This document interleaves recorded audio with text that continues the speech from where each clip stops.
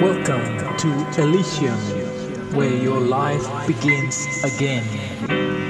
Welcome to a new earth, where you will receive regeneration. At the moment before my last breath, my life and memories come flashing back, and for a moment I am separated from all the pains and the diseases. My spirit is heavy, my body weak, my people are blinded by the elite. I crave for healing and silence on earth, and I am afraid to die alone.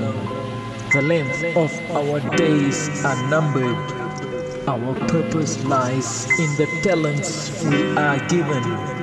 The majority is greater than one when united. We will all live when we choose wisdom. Welcome to Elysium.